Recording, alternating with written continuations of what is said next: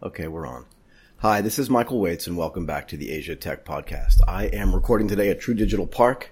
Another gorgeous day here. Again, it was 25 degrees when I woke up, and for anybody that's been in Bangkok, you know that felt a little bit chilly, to be fair. Today, I'm joined by Colin Hodge, the global growth expert.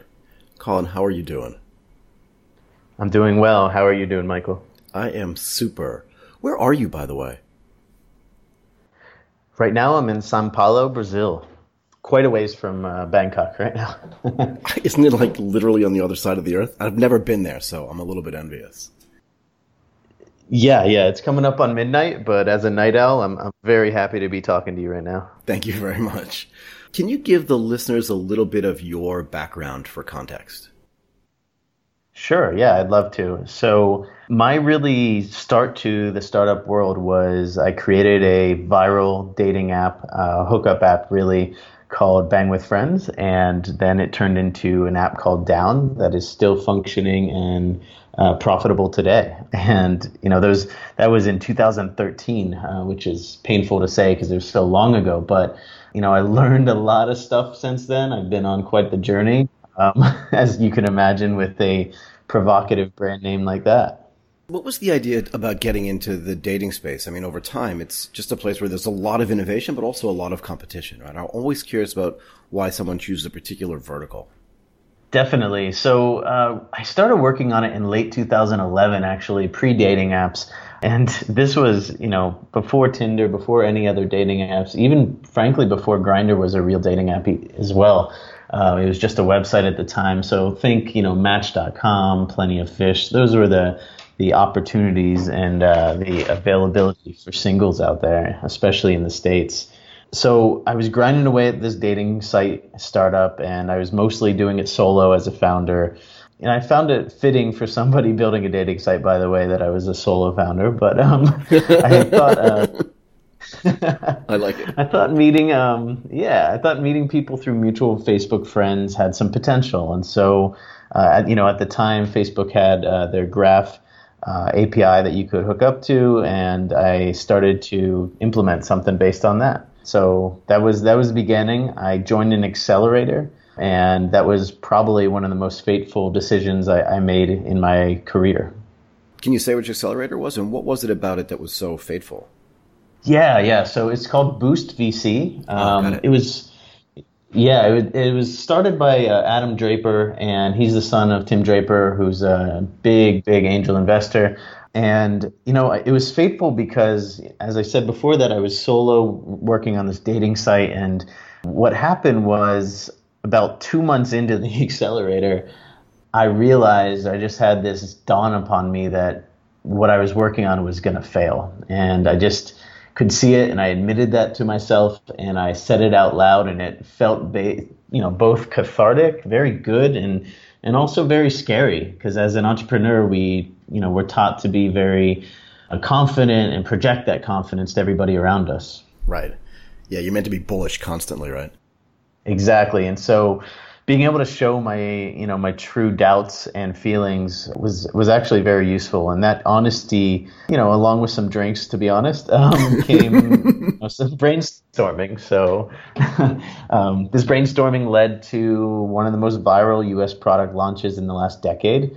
We created Bang with Friends, and we hit 1 million signups within 3 months. It was even faster than Instagram actually started. People see how huge it's grown, but those first 3 months were just an absolute rocket ship for us. Can I back up for a second? I want to talk a little bit more about this fear, because I think it's something that even very successful entrepreneurs don't talk about a lot.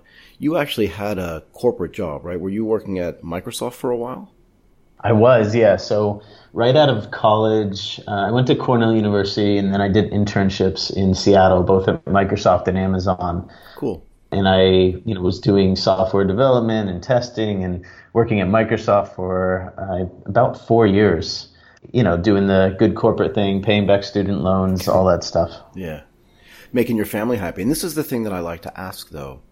You were scared, but when you leave a job at Microsoft, which has always been sort of one of the plum places that computer science graduates want to work, right? Because they get to work on big problems and solve big problems.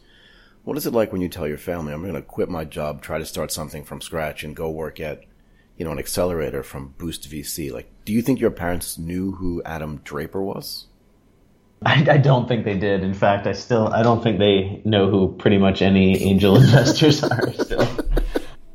But you know what? I think it was my decision to leave Microsoft was definitely met with a lot of hesitation amongst friends, amongst family. Especially, I actually was out for almost a year before I even applied to the accelerator. So wow. There's a lot of time there where I was just exploring my ideas and trying to make progress with no structure, no income. People express concern and in various ways, everything from, are you crazy, to, well, as long as you're happy and you're not starving, right? So, right. Which I think the second one is actually just an iteration of you're crazy, but that's just how it makes me feel. You can't be sure. Yeah. I definitely think shades of it for sure. So you went through this massive growth phase, right? With Bang with Friends. You said even faster than Instagram. You had a million downloads in 3 months. That's insane. I mean, that's really insane growth. But then what happened? Yeah, so I think, the crazy thing with that is it was a side project, like I said, that we created out of this very brutally honest moment. And because of that, there wasn't a real team around it. There wasn't much of a support system around it. And I was the sole coder on it. I was developing it. I was the CEO, the marketer, the janitor, everything involved. And my two co-founders were very part-time on it, and especially never wanted their names associated with it, really. So really, it was a difficult time, yeah.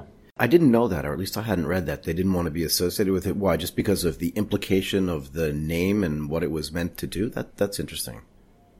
Yeah, I think, frankly, most people, even in the accelerator and, the people running it and outside, a lot of people were just telling us, like, ooh, are you sure you want to associate name with that, be known as that guy? They had their own startups and obligations as well in the accelerator. So they also were, 1 foot in, 1 foot out. But, on the other hand, it was way better than doing it completely solo. And I think, when we started anyway, we were all anonymous, and that was part of the intrigue that we created in the press. Right. It's like, who is the team that's doing this thing that's a rocket ship, and we don't even know who these guys and gals are, right? Exactly. And I remember in the early days just going by my first initial C when I talked to journalists, and even, using other phone numbers and masking my voice a little bit and stuff really? like that. So it was, yeah, I mean, part of it was, as soon as it blew up, people, every article was like, who's running this? It must be the most fratty guys ever. And then the rumors started floating around, and we were just like, wow, we really need to keep this going for a while, because it's so intriguing, and people just kept, that was part of the virality, I think. Right. So I want to get to this a little bit later, right? But I also want to go through the down phase, because part of that intrigue and part of the mystery around it maybe is one of the learnings you have about how to create growth. It's just an interesting concept, right? But you mentioned to me before that you go through this rocket ship phase, and then there was this down phase. What was that like, and what did you learn from that as well? Yeah, I think the down phase was, there are quite a few of them. The first one was just getting smashed with traffic and, things failing and not having many people to really rely on who could help me go in and fix it and scale things. So that was very hard. But the other part was, basically when we, I think 5 months in, we launched on the App Store. 4 months in, 5 months in, basically a month after we launched on the Apple App Store, the app got taken down by Apple. We got sued a month later. There were a lot of downtimes where it felt like, everything was collapsing and every fiber of my being just wanted to quit. But, luckily I found some systems and some ways to persevere through that.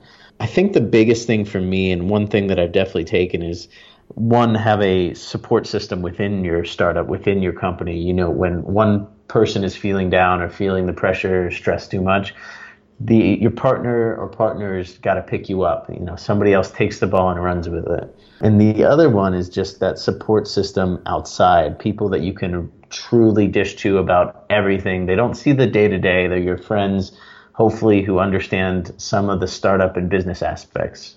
But that really helped me to be able to dish all the stress and doubts and troubles that I was having. Do you think that there is a sort of thematic conversation to have both with successful founders and even, I don't even want to use the word unsuccessful founders, maybe less successful founders, and even like senior teammates, about what that emotional stress is like? I definitely do. I wish that as entrepreneurs we were more encouraged to share this stuff. I know there are some meetups and organizations that have started that they're pretty good. Fuck Up Nights is one of them. Delete me later if you need to. I apologize. Those are great opportunities to share. But I just wish that, and I think that it would be a very positive step for the community, for everybody just to be a bit more realistic and, yes, project some confidence, but also share some of the doubts you have, share some of the inner struggles that are happening, because there's always a fire being put out if you look inside a startup. Yeah, I mean, if it was easy, everybody would be doing it. And if it was easy to succeed at it, then it wouldn't really be as much fun as it is, I think, at some level. Spot on, exactly. It's the challenge of it that's exciting, but it's also really stressful. Do you want to talk a little bit about what it felt like during the acquisition process? I don't really care about the monetary details at all, to be fair, but again, just about the stress around it. You also left the U.S. to build this thing, right? So you kind of traveled all over the world to just kind of regroup, it sounds to me, in a way, and then you got acquired. What was that like? Yeah, I mean, just looking back on it, honestly, it's kind of mind-blowing that one of my best ideas came from something that sounded crazy, and just from this moment of honesty. And fast forward about 4.5 years after I started it, I was talking over email with this company in Singapore, another dating app and company, and I just hit it off pretty well with the founder. He offered to invest in the company, and then after another 6 months or so, it just felt like I should move on. I should take a win, sell the company, continue to make sure that it had a home, that it grew. Right. But it was really, really hard to navigate that, especially given that we didn't have, frankly, like super supportive venture capital firm behind us with, dozens of exits, and that, was coaching us through this kind of, frankly, a small deal for a VC firm, right? Right. So, I was negotiating against this company, who, obviously they wanted me employed there, and that was the main thing that they wanted. But in terms of, how to value the assets, how much equity, how much cash, and all that stuff, there's always the very rough guidance, but it's so personalized to every deal. And it really, it was my first time selling a company. So it was very hard for me to decide when to sell, how to structure the deal, what is fair, all that stuff. Can I ask you this, though? Did you have your co-founder sitting there with you when you were negotiating, or was this something you did alone as well, for the most part? This was mostly solo. By that time, by that time, my co-founders, who were always part-time, we had negotiated what I think is a more fair equity situation as well. And so they were very supportive just on the idea of getting anything out of the company, after not really being super involved after the first maybe 3 to 6 months. Right. So they were very supportive in terms of, go do what you need to do what's best for you. If that's the option we have, great. Yeah, as far as strategy and all that stuff, it was more, I asked 1 or 2 of my angel investors, I asked a bunch of friends and other entrepreneurs, but not my co-founders and not really the team. Not that there was much of one anymore at that point. Right. It's interesting though, right? Because these types of financial negotiations can get actually quite complex. And unless you've been through one of them before, it's hard even to know what the benchmarks are. And I've heard stories about other founding teams that going through big negotiations, and it's just like the 3 of them, and they don't have a lawyer there with them or an accountant or a CFO there with them. And they're literally kicking each other under the table as the offers are coming in from one side. And, they're close, right? So they're just trying to figure out what to do. And it feels like more, like they just didn't know what the right thing was. In the end, they ended up with a relatively good deal. But I think having some expert advice there could come in really handy. But again, you said this before, like you're always doing this stuff alone. And I just think that's really challenging. Yeah, and that's one of the key lessons that I took for when I start my next company is definitely have a team of friends and people I want to work with that we can go through it together and lean on each other. So definitely a key lesson to take away from this. So once you started working at this new company in Singapore, how long were you there? I was with the overall parent company for about 3.5 years. Okay, wow, that's a long time. Almost as long, actually, as you were at Microsoft, and a little bit shorter. But what did you learn there in an environment that must be very different than the Microsoft environment, but having to work with teams in a different country, in a different environment, in a different culture? What was the learning there? Oh man, so yeah, there are a few things. So my first year after we got acquired, I basically started their labs division. So it was called Pactor Labs, and the whole idea was both incubate new ideas, and also take the acquired companies, including Down, including a few others that they acquired soon after that, and grow them as much as we could. Grow them on the user base, grow them in terms of revenue, and do this even though all of them were basically in different regions, different countries and strengths, different product offerings. So it was quite a challenge, but I was definitely, yeah. It was, imagine parachuting into, for instance, one of the apps was based in Taiwan, and I didn't speak any Chinese at the time, still don't speak it quite well. Right. Obviously didn't really know the culture well, so had to take that, work with the founding team across that language barrier as well, and basically teach them how can we use all these growth tactics and the growth mindset to take this spark and nurture it into, a wildfire, basically. What are some of those challenges, right? Like you said, different verticals, different cultures, different languages. How do you disintermediate that and actually grow these things? Well, I became a much better listener, I can tell you that. Both in the literal sense of listening and trying to parse what words somebody's saying, but also, understanding exactly where they're coming from, where their strengths are, what they're trying to convey, even if they're not saying it directly. So that was the first challenge, and then the other thing was, became really, really good at taking a team and a product and a market and looking at what fit they have, if any, and then figuring out how to accelerate their growth. How to, for this one, for instance, the app is called Goodnight, and they had close to no revenue. They had a decent amount of users, but it was only in Taiwan, and it wasn't really, a top 50 app yet, even top 100 app yet. So I did see, though, that they had a really, really good gut instinct for marketing, and they could iterate very quickly. So, we worked side by side, and we got them in a very good experimental setting. So we were testing out new growth ideas and ways to monetize all the time. And we grew them together into the top dating app in Taiwan in terms of revenue. Wow. We grew their user base by like 20, 30 times. I think 30x last time I talked to them. So there's a huge success story for them, and I'm super proud of them. And it also taught me how to, work with this team and implement these same growth tactics that, seem much easier to do when I can just do them all myself, right?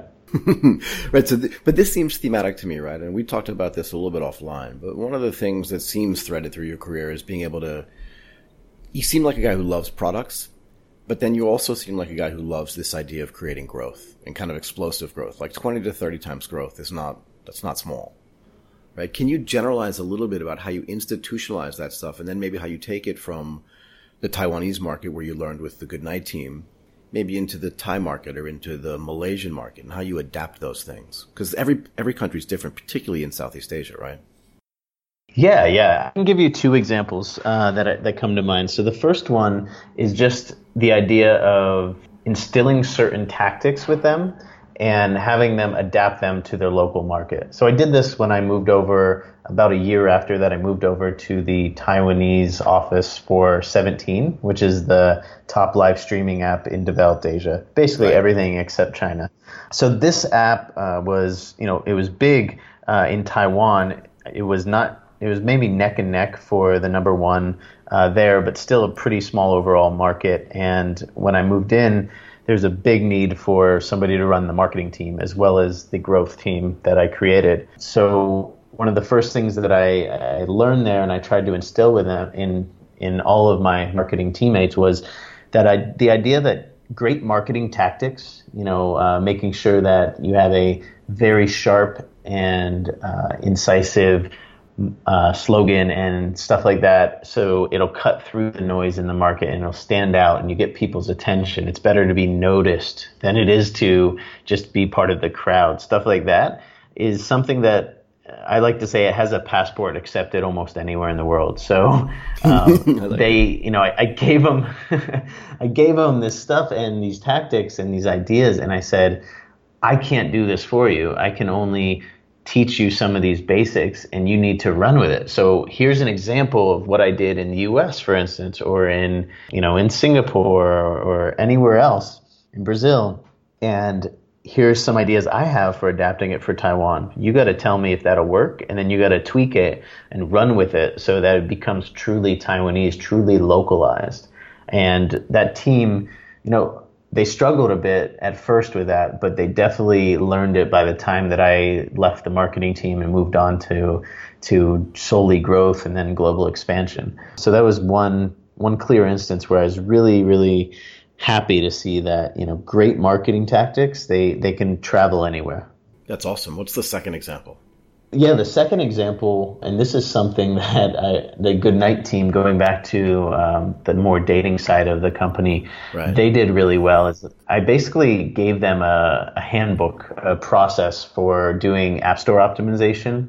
So ASO, which is very similar to SEO, but just for Apple App Store and Google Play Store. And they not only took that, ran with it, and tweaked it, they implemented it into their system and tied it directly into their micro-influencer marketing campaigns in a way that I hadn't really done before. So now they had, positive reviews coming in and great keywords that were also used in the micro-influencer campaigns. And it was just really a good virtuous cycle that was like very, very plugged into the local culture and also how their team worked in their strengths, because I guess their founder, I don't know what he calls himself, but their head of marketing, very, very good pulse on the culture there. Right. But how do you do that stuff without a massive budget, or without a significant budget, I should say? So frankly, most of the work I do is focused on not using a budget, on very little. The only budget might be some staffing to, test some things out, implement some experiments, throw a little bit of test money at certain things, but definitely I don't focus usually on the paid direct, acquisition marketing. How to accomplish it is mostly, there are a lot of avenues to get free press, free downloads, free mentions. They, for instance, really focused on the local forums and also the micro-influencers. They cut some early deals with some of them for either free or cheap. Some of them just really liked their app and they just needed that push and that opportunity to make a funny video for them. Right. And then, of course, the ASO stuff is all free. I mean, it's manpower, woman power, but it takes time, it takes expertise, but it's all free to do. You don't have to pay for any of it unless you really want to juice the system. But I try to stay away from that stuff. Fair enough. So what are you working on now? After I left M17 in August, I wanted to take a hiatus basically and reset. I'm basically trying to figure out what startups and industries I really enjoy and I'm really passionate about, where in the world I want to focus. And so right now I am traveling the world. I am basically being a growth consultant.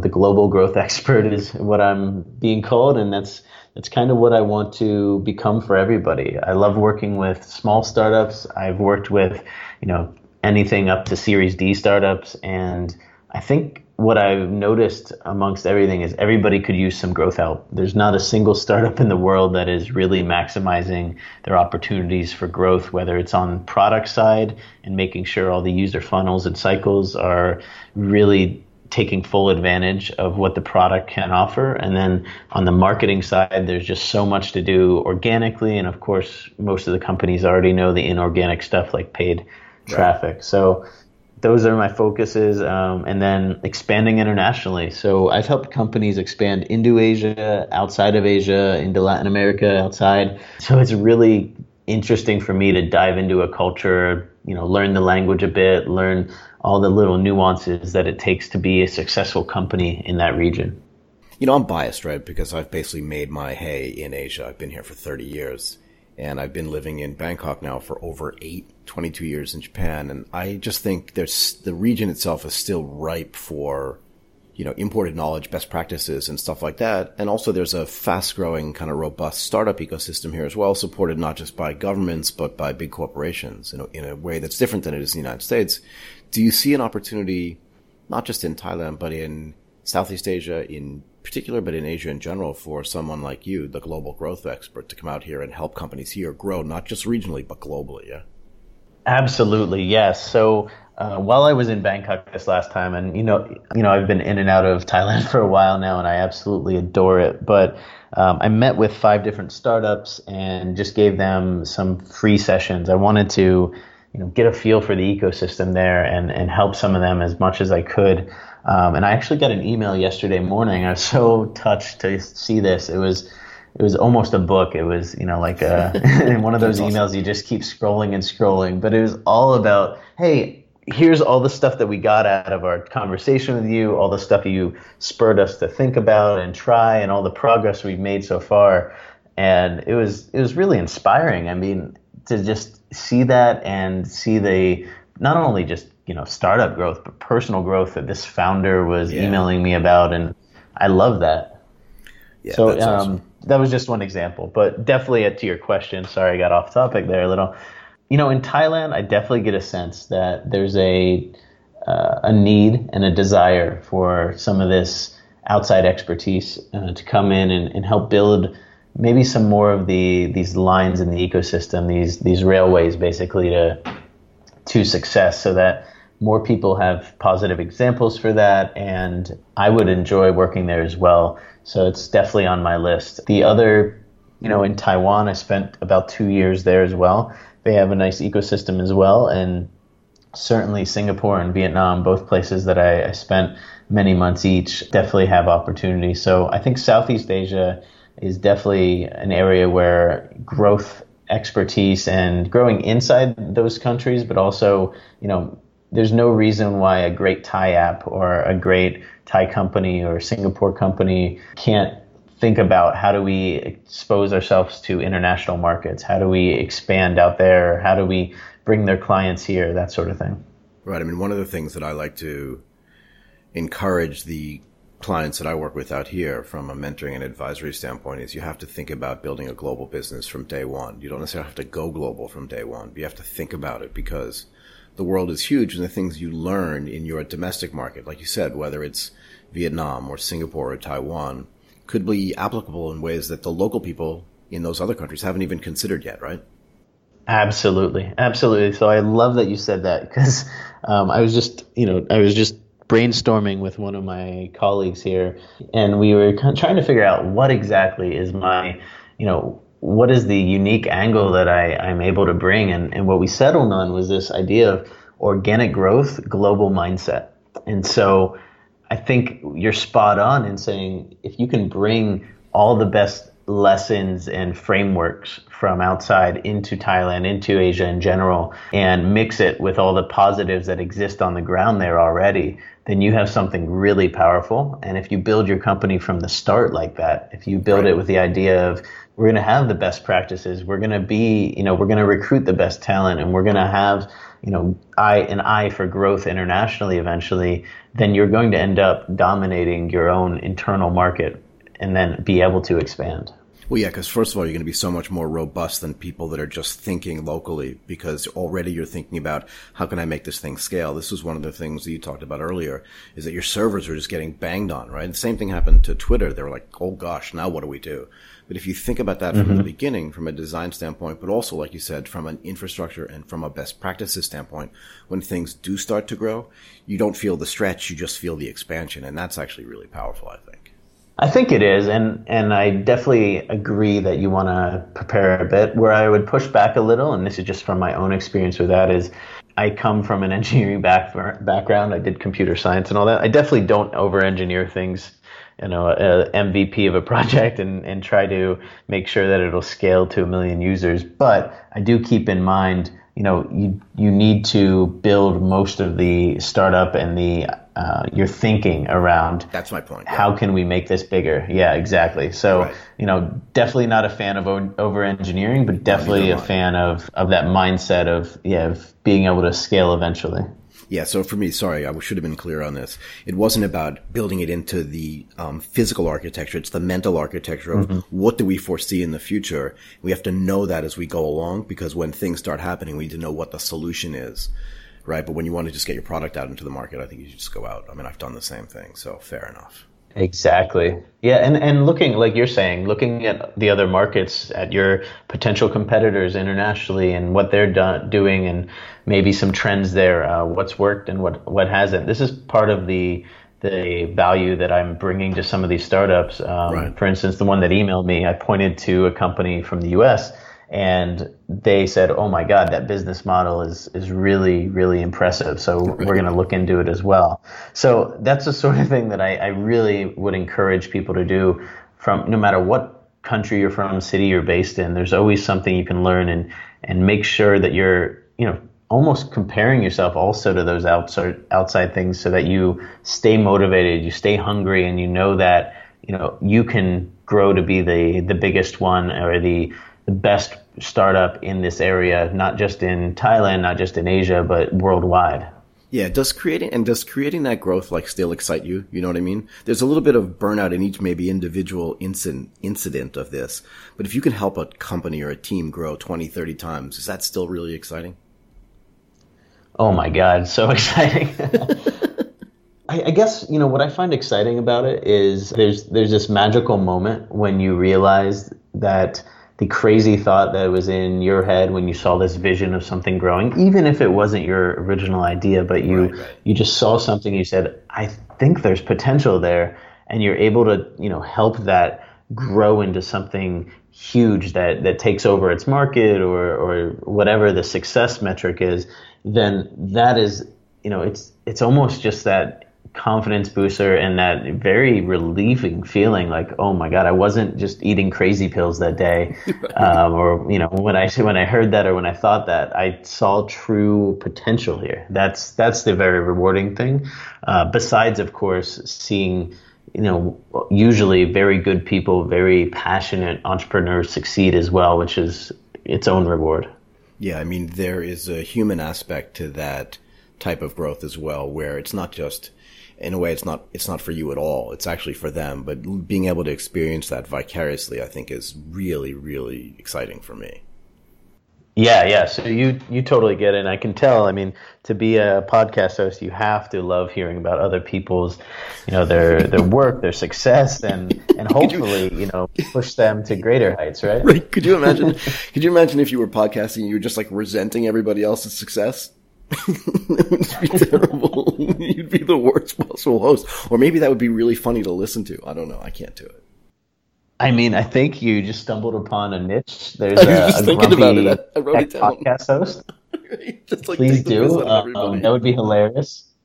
And I think I have one or two people in mind for that, by the way. But it'd be a pretty great contrast, you on one side of the mic and this person on the other side. Let's do it. Let's definitely do it. I want to have somebody just completely resentful try to be an offset to my enthusiasm. Do you have any plans to come out here again soon? Yes, so I'm working with a few different people out there already, and I might be continuing that work with True Digital Park as well. So I hope to be able to, be involved in the startups there, and perhaps do some more consulting sessions with companies there. I'm also, I participated in things like Tech Week, not Tech Week, Tech Sauce.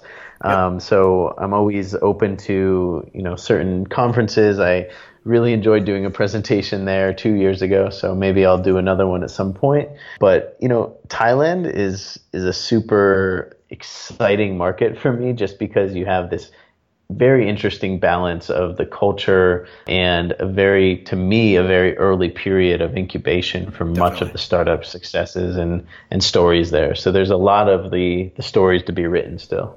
I can't wait to help you write them. How can people contact you? So everybody can go to my site and learn more about the growth consulting that I can do for you. The site is colinhodge.com. And you can always find me there or email me at hey@colinhodge.com. Awesome. Colin, today has been really awesome. The global growth expert. I'm really happy we finally got this done. Thank you so much. Thank you so much, Michael, and looking forward to seeing you next time I'm in Bangkok. Awesome.